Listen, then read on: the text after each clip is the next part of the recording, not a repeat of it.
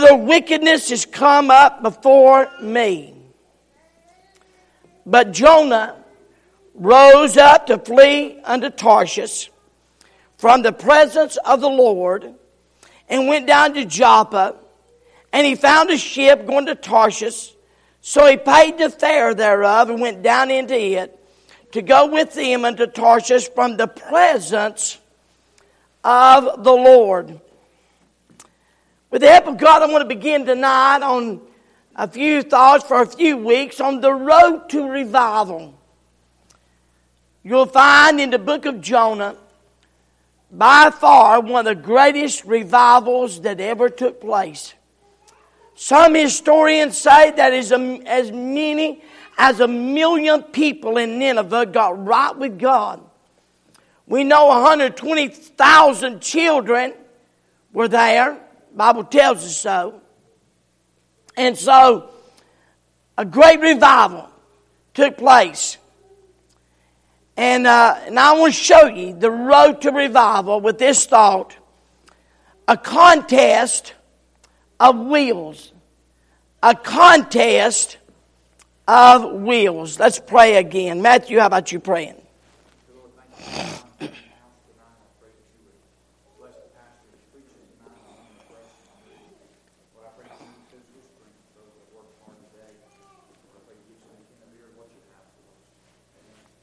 Amen. You'll be sitting.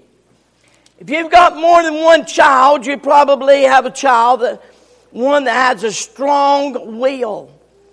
And when I mentioned that, you had one come to mind.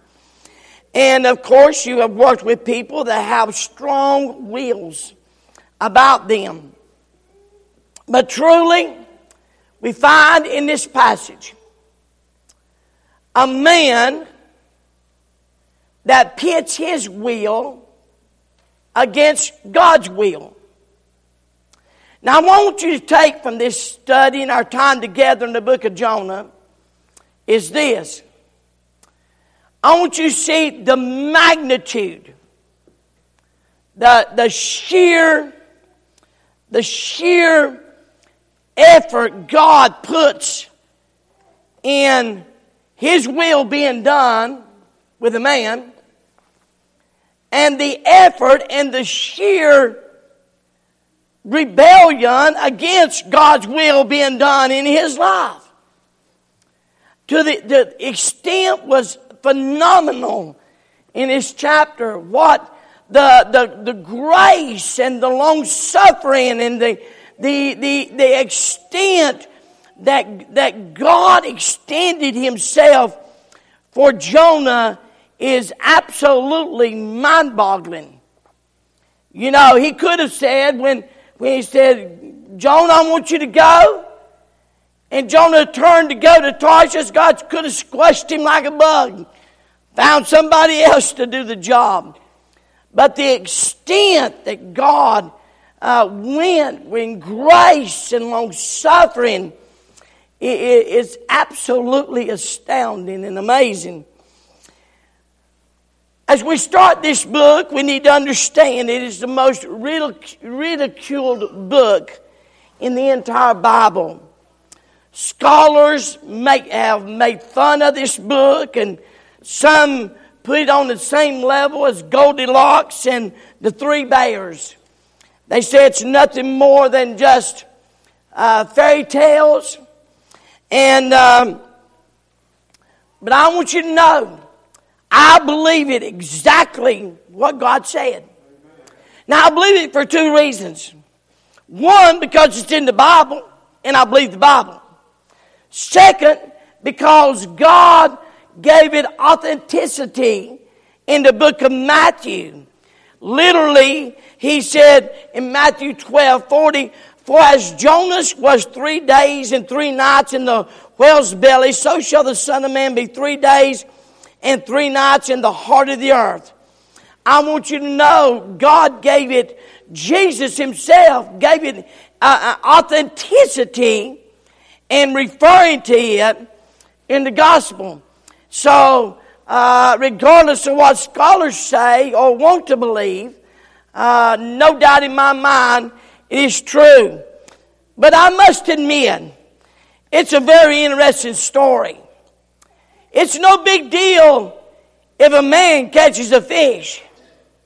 But when somebody comes in and talks about a fish catching a man, that's a whole other story altogether. Could you imagine? Could you imagine fish holding up a man by his ankles and having a picture made like we do with fish? And but in fact, that's what happened. A fish literally caught a man. There was a godly young lady who went off to college, and she took a class on religious literature.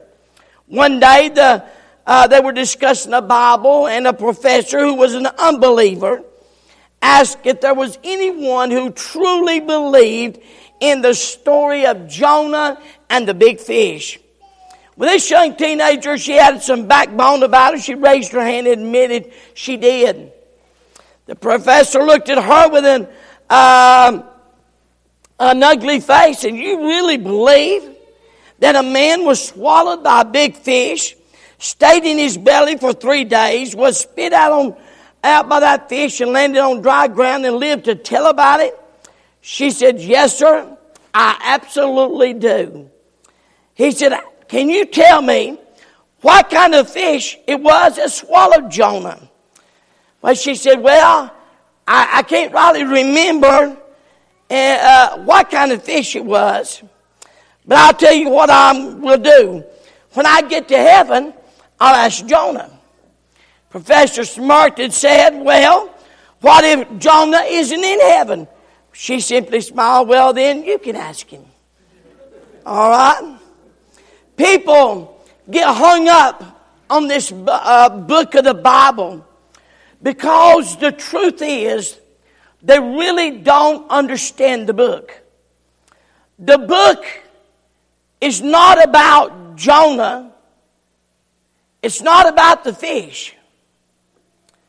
The fish is mentioned 4 times. Jonah's mentioned 18 times. God's mentioned 38 times in this book. The book is about a holy God that has a will for Jonah, and that will is going to be done. It's hard to imagine that we would believe or think that our will could stand up to the will of a holy God.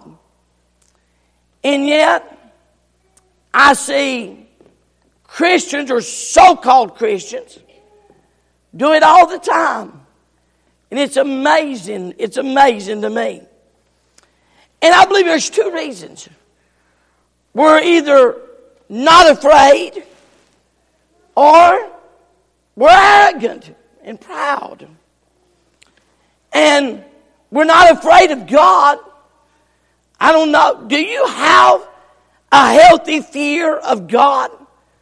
I have a healthy fear of God. I truly do. And trust me, if you don't have a healthy fear of God, become a monk and don't do anything. Don't go nowhere. Don't ride in a car or anything. I have a good, holy, healthy fear of God. Muhammad Ali was going to go fight one of his early opponents, and the newspaper writer, I really liked Muhammad Ali. And newspaper man said, Muhammad, your opponent said he's just going to get on his toes and run from you the entire fight. He just smiled and made this statement. He can run, but he can't hide. May I say something to you tonight? On this road to revival, you can run, but you can't hide from God. I love that statement he made. He said that he bought a ticket, he's going to Tarsus to get from the presence of the Lord. May I ask you, where is that? Somebody's cell phone. I hope it's not mine. Where is that? Now I'm talking about the presence of the Lord, not cell phone. That's my kid. Some of you are looking and saying, I don't know, where is that cell phone at? Well, I'm glad Brother Finley's not here. Some of you don't know that. But I had crushed, I'm going to just stop taking a few minutes to tell you a story. I had crushed my phone in the car. Me and Watts, it's one of those days. We was trying to get out. We moved the seat and we heard it crunch. And so I went and got me another phone. And I had a brand new phone. And I'd been really telling these teenagers around here, now don't you, I bless God, I don't see you no phone. You're texting. If you start, don't you catch me catch you a texting. And so anyway, about that time, he's was preaching away, and then all of a sudden the phone rung, and it was mine. And it had one of them settings sound like rock music. He just stopped, and that's been several years, and I have never got out from under that with him. And so anyway, but where is that? Where's that place that you can run from the presence of God? I hope what we'll learn over the next few weeks. Obedience always brings blessing. Obedience always brings a blessing. Disobedience always brings a burden. That's a good place to start tonight on this road to revival. Whatever place, if there's a place in your life that you're disobedient to, and it's not what you're doing to someone else, it's not what you're doing to church, it's not what you're doing to even me, it's what you are disobeying God. Literally, you're pitting your will against His will. And it becomes a contest of wills. And that will always determine by who gets their way. How do we find ourselves running from God and running from revival? How do people find themselves in the awfulest mess that they ever find themselves in? How do people find themselves in a catastrophic place? Somewhere they pitted their will against God's will. And I hate to tell you this, I might as well just go ahead and tell you the end of the story. You're going to lose that. Notice with me three things. First of all, the master. Now the word of the Lord came unto Jonah, the son of Amittai, saying, that phrase simply means, the word of the Lord simply means this. It's used 7 times in Jonah. It means that's His will. And now the word of the Lord. The word of the Lord is the will of the Lord. And the will of God will never go contrary to the word of God. Let me tell you that again. I know it's elementary, but we don't get it always. The will of God is the word of God. How many's got your Bible?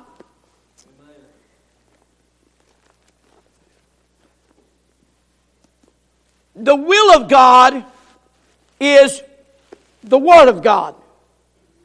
And the will of God will never go contrary to the word of God. Nor does the word of God ever go contrary to the will of God. Several years ago, a young couple, precious couple, come up and they ask a question. And from the world's perspective, it made sense. But I had to tell them, that's not what the Bible says. And the Bible said, this is what you need to do. And they said, well, yeah, but. I said, no, there's no but to it. That's what the Bible says. Well, they obeyed the Bible, and it turned out being a blessing. The Word of God is always the will of God. And here's the question. Who's the master? Whose will is going to win? That contest of wills. Who's going to win? Who's the master? Well, it's the Lord. And the first words in this book, the Lord, it's amazing, He has the first words in this book. Then in chapter 4, verse 11, He has the last word in this book. And when we come to trying to contest that word Lord means Jehovah. It is the redemptive name of God. If you're saved by the grace of God, washed in His blood, Jehovah saved you. That's His redemptive name.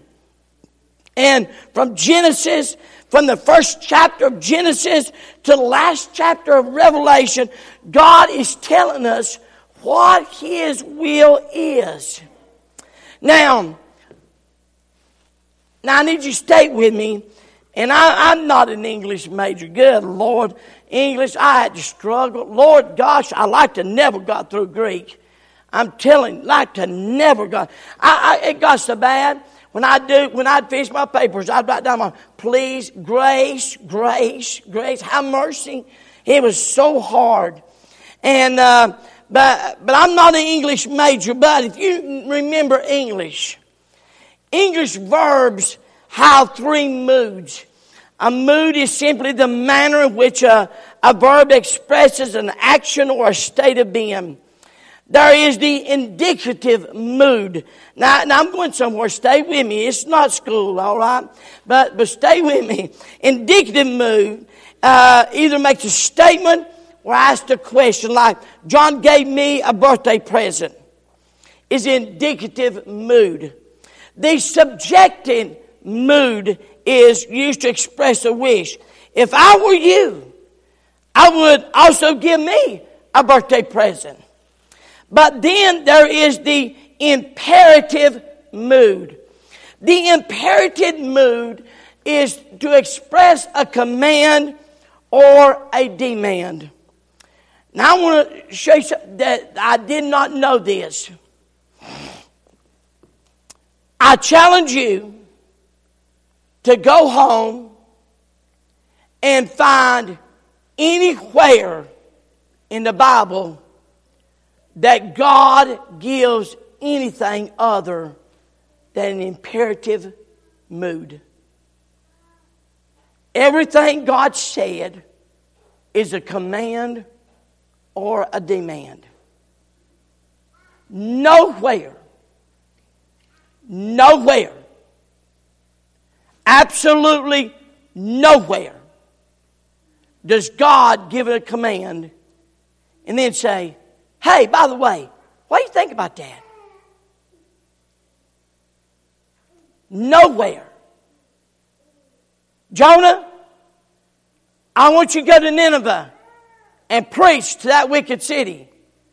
You'll not find it nowhere where he says, if it's okay with you, if you would like, if it's not too much trouble, if you feel like it, nowhere in this book does God ever put anything, say anything, but in the imperative mood.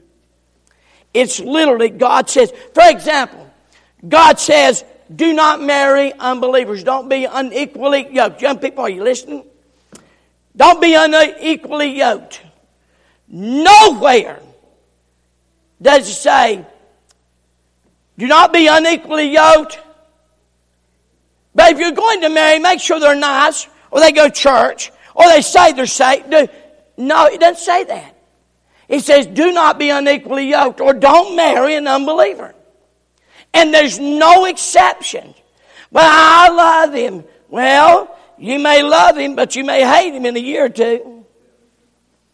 I remember a young lady come to me, and I tried to talk her out of it, and I did. I really did. I tried to talk her out. She said, but I love him. I said, oh, matter of fact, I've never done it but him. I told her in counseling, never done it but once, and I'll probably never do it again. I said this. I stopped in the middle of it. I said, young lady, you need to run and get away from this feller and wait till God gives you somebody that loves you. This man will mistreat you. Never done that but once. And I believe he would. I still believe he'd her gets a chance. But the Bible says, if you're going to marry, it doesn't say, well, don't be unequally yoked with an unbeliever. But it's okay if you love them. No, it didn't want it. Nowhere. Now, in this contest of wills, we got to get really settled here on this. In this contest of wills, we got to realize that regardless of how you feel, what you think, what you believe, this is amazing to me, no matter how much you dislike something, no matter what your opinion of it, if God says in the book, then that's His will. That's His will. And you just think about all the commands God has given. Wow. And when we kick those commands, we're saying, God, let's have a contest of wills. Whose will is going to be done? About like the fella said, I got so tired of people telling me what to do, I joined the Marines. Yeah. That was real smart, wasn't it? Yeah. The truth is, we all live under God's word, but not everyone lives. Now listen, we all live under God's word, but not everyone lives under God's will. Well, I'm in the will of God. Okay. Is there a command that you're not obeying? Then you're pitting your will against His will. Truth is, God said, Jonah, arise and go to Nineveh, that great city, and cry against it, for the wickedness has come up before me. Nineveh was the capital of Assyria. Assyrians were the mortal enemies of Israel. What God was asking Jonah to do was this. It would be like a Jew asking in 1942, God saying to a Jew, I want you to go to Germany and preach against Germany and Hitler. Now that's the degree of what God said I want you to do. Assyria was absolutely a wicked city. I read one article, and a commentary rather, and some of the Assyrian leaders would go into the city, and they would literally build towers of skulls where they'd go in and behead the people. Now this is wicked. In one case, one of the wicked leaders went in and they skinned the people alive. I mean, the wickedness. And God said, arise, go to Nineveh. And all of a sudden, Jonah said, are you kidding? Give me some M16s and a tank and air power. You want me to go? So you want me to go shoot them? Oh no! I want you to go preach to them. And I want you to tell them to cry against it, for the wickedness has come up before me. And I want just to tell you, the will of God is not always easy. As a matter of fact, most of the time, it is hard. God was asking Jonah to go to a rebellious pagan nation and preach to them. If they would repent, they'd receive the mercies of God. Jonah didn't want them to have mercies of God. He wanted God to kill them. From God, that's what he wanted to do. He wanted God to help him. And Jonah didn't want to go. Just like many times, we're not wanting to go to our neighbors or our work people we associate with, or our friends. And in different various ways, we run from God and stay silent as well. I remember an occasion, a man, he got very upset with me. And I wasn't upset with him, but he was upset with me. And very vocal and very mouthy and, all this kind of stuff. But I heard he had cancer. And I went down to the hospital. I got more than that prayed, and I heard he'd had cancer. And God laid on my heart to go see him.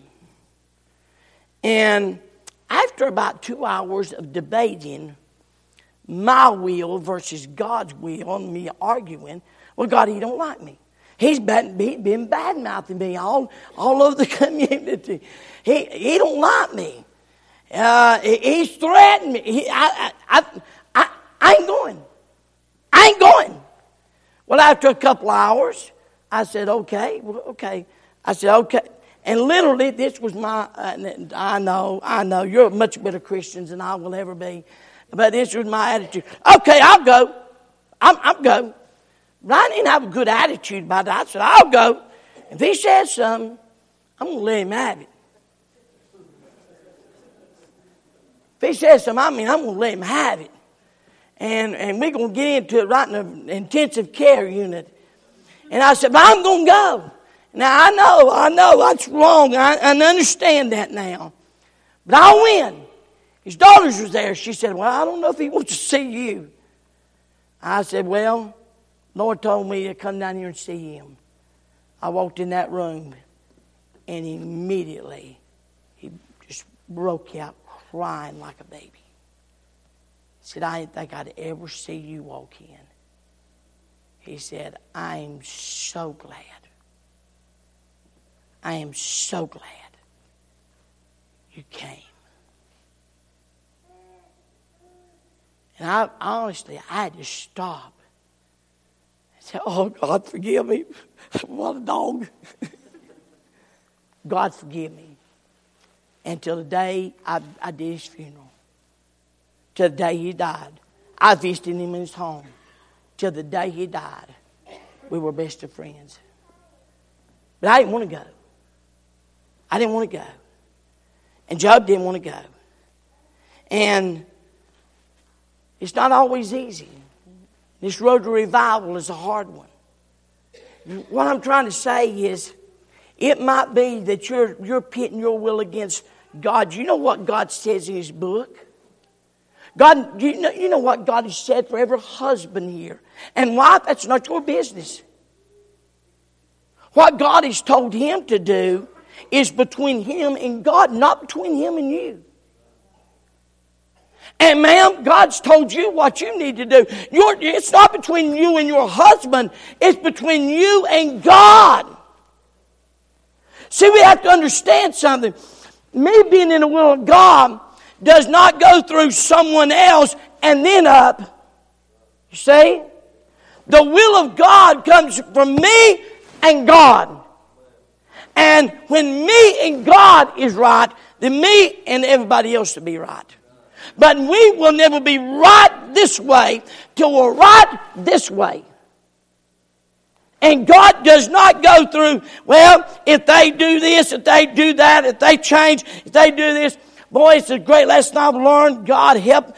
Praise God, I've learned it. Still learn it. Still learn it. Me being right with God does not go through you, then up to God. And your action. I'm glad you're here tonight. It encourages me. But if you laid out and didn't come to God, disobeyed God, has nothing to do with me being in the will of God. The will of God is me and God. The will of God wasn't the destination. The will of God was Jonah making the first step towards Nineveh. That's the will of God. And instead, Jonah, I want you to go to Nineveh. The will of God is the first step. But what did Jonah do? He went the opposite. And being out of the will of God was his first step towards Tarshish. You miss it when you try to attach others to you being in the will of God or a destination being in the will of God. The will of God starts with the first step of obedience. And being out of the will of God starts with the first step out of the will of God. He turned and went the other way. He said, I'm going. We see the master. But notice the man.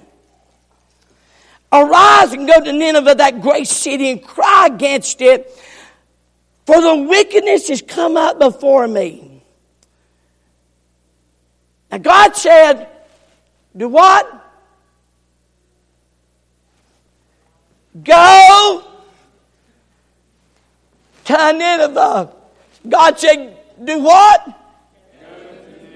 Oh man, I'm glad you're listening good. That's good. But, boy, it's amazing. But Jonah rose up to flee unto Tarshish. That little word, but, says, that's his first step. Go, but, and you can put anything there you want.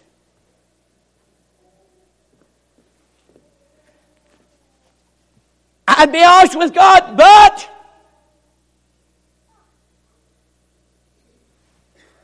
I'd love my wife, but I'd submit to my husband, but I'd be faithful to church, but I'd be a witness, but, and you can just fill in the blanks. But it's all the same, no matter how you slice it. It's the first step of disobedience. And we find the man here. But Jonah rose up to flee into Tarshish from the presence of the Lord. Wow. So, we find here, first, a desertion. God demands and commands, but understand this. God will never force us to obey His commands. God loves us so much. When He formed Adam and breathed in him the breath of life, He said He's made in our image. He's just like us. And God give men and women a wonderful, powerful gift. He gave you a will. For God so loved the world that He gave His only begotten Son, that whosoever will, most important word in that verse, whosoever will. And God will never override your will. Now He can make you wish that you hadn't chose your will. But He will not override your will. It's the greatest gift. One of the greatest things God's given us. And we all have a will. And the Bible says, and God loved it so much, so He said, Jonah, I want you to go to Nineveh. But Jonah rose and to flee unto Tarshish from the presence of the Lord. It's one thing to resist God's will, but it's another step to refuse God's will. Unto Tarshish from the presence of the Lord. Adam and Eve tried that. Genesis chapter 3. She sins. She gives the fruit to him and he sins. And all of a sudden they recognize they ain't got no clothes on. And they sew fig leaves together. Then what do? Adam? Adam? Hey Adam! Adam, where are you? Adam's hiding behind a tree, trying to get out from the presence of the Lord. But where is that? Psalmist said, if I go into hell, He'll be there. If I go into the earth, He'll be there. God said, there ain't anywhere you can go. I don't know where you're at. Can you imagine going where the presence of God cannot reach? And yet people still believe they can hide from the presence. I believe I've gotten one honest answer from a precious little couple. I went and visited them. They come here for a while and they quit going. And I asked him, went to see him. I said, well, what's wrong? He said, well, preacher, it's like this. It's word for word. He said, we've done decided we're going to rob God. And we can't hide over there, solid rock. So we're going to go to another church. I told you church, but you know the name of it. So we're going to this other church so we can hide. We can hide. Because we're determined. That's what we're going to do. I said, son, thank you for being honest. It's an honest answer. But I said, how are you going to hide from God? He said, well, I ain't figured that out yet.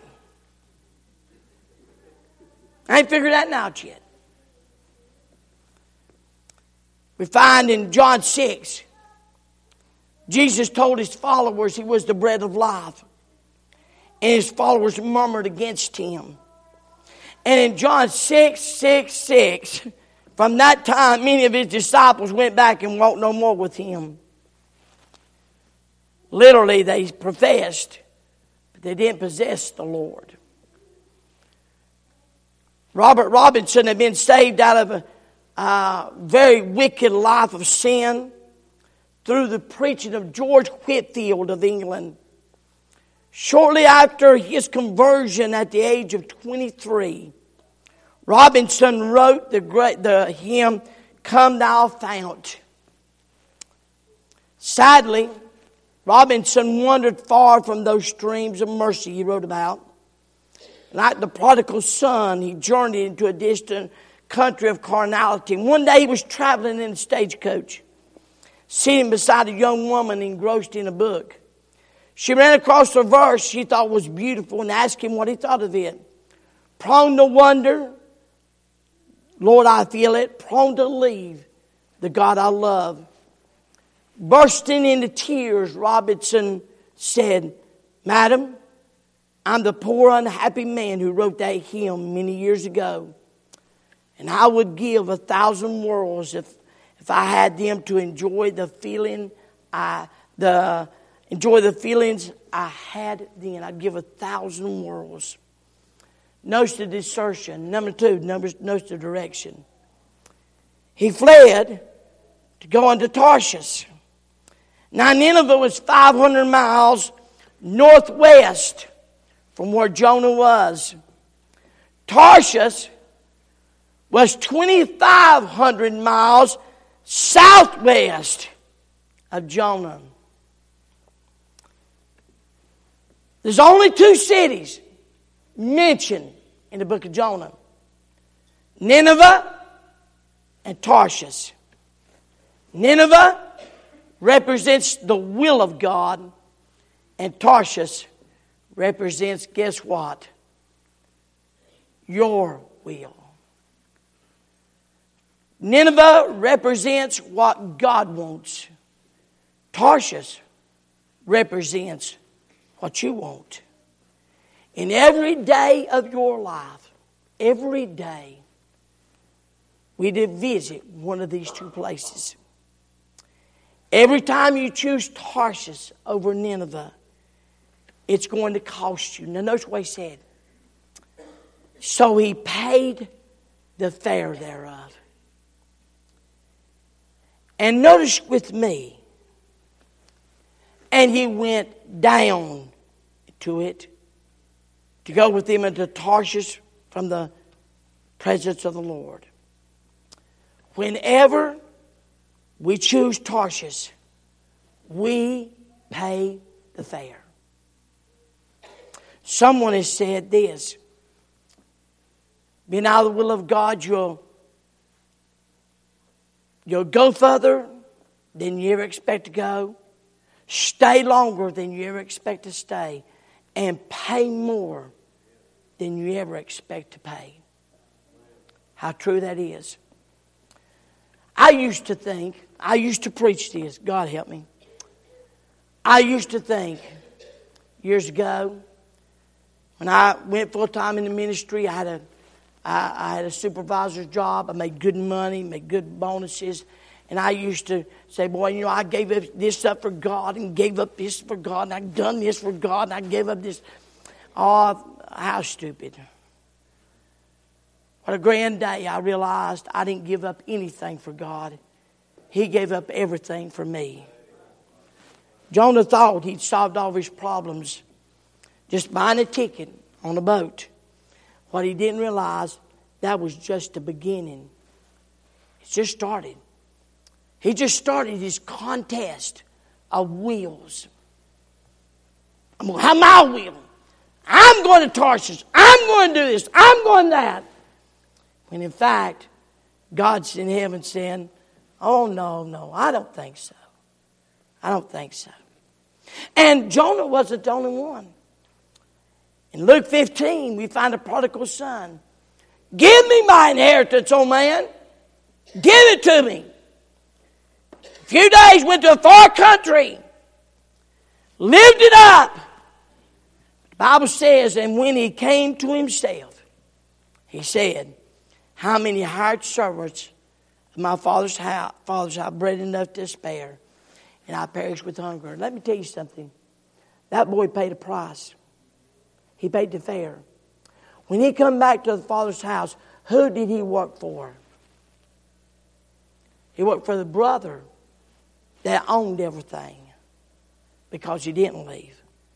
We see the disobedience. So Jonah rose up to flee. Now he's not going down there to sightsee in Tarshish. He's got only one goal. He wanted to run away from God. Notice, he went down to Joppa. And he went down into the ship.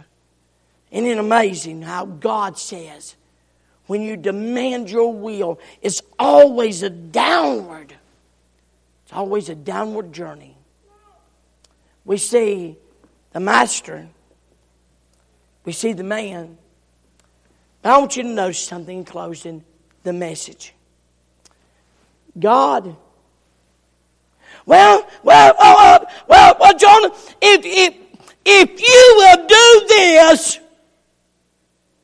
you will do this, Jonah, for me, I will make it easy on you. I'll send you an army. If you do this, no. The message of God never changed. We'll find later on. And the word of the Lord came unto Jonah the second time. Ain't you glad of that? What was the word then? Go to Nineveh and preach to that wicked city. God's word never, the message never changed. Boy, the battle today, trust me, I feel it. I truly do. Occasionally people will leave church, and occasionally they'll leave because of what I preach. And they'll say, I just don't believe that. But they can't look in the Bible and say that it was not the truth. Then I come to a place, well, am I going to believe God? Or am I going to change the message? Well, I don't have a right to change a message. It's God's message. God didn't give Jonah an option. Opportunity and duty go in hand. And everyone who forsakes duty loses opportunity. Opportunity doesn't come. Now listen, opportunity doesn't come wrapped in Christmas paper and ribbons. Instead, it's usually wrapped in plain paper. What I mean, just the everyday duties. The one that gets the opportunities that God wants to use in a miraculous way are just people. Hey, bud, I want you to do this. Okay, just do it. It's a young person that God says, obey your father and mother. Well, it's great. It's a great command of promise if you don't live long. God said, obey your father and mother. It is the young person that says, okay. Because it's amazing how dumb you think your parents are at 15 and how miraculously smart they get when you get about 21, 22. It's amazing. But it doesn't make any difference. God says, obey your father and mother, for this is right. And what God is saying is, the young person that does that, see, we complain about a lot of people. Well, they won't let me do this. They won't let me do it alone. No. It's not what others do. It's God giving you the opportunity. And when you obey the commands, and it's so amazing, you just obey. God says, do something. Okay, yes, Lord. Yes, Lord. Yes, Lord. And then all of a sudden, God shows up, and He's got a wonderful opportunity for you because He's waiting for someone. He wants to send revival to Nineveh. He's wanting to do something for you. He's wanting to give you revival. But it comes in a contest of wills. I wonder tonight, who's winning? Who's winning? You say, I'm winning. Well, that's the lives of the devil. You just think you're not really winning it. You're not really winning it. Dr. Hiles said this about the will of God. To lose something in the will of God is to find something better. He said, I'd rather die in the will of God than to live outside of it. Boy, this is something so... Would you really listen? There's nothing in this world so empty as getting what you want. I love this one. I believe this. Life is too short not to spend it doing what God wants us to do. So on this road to revival, it starts with a contest of wills.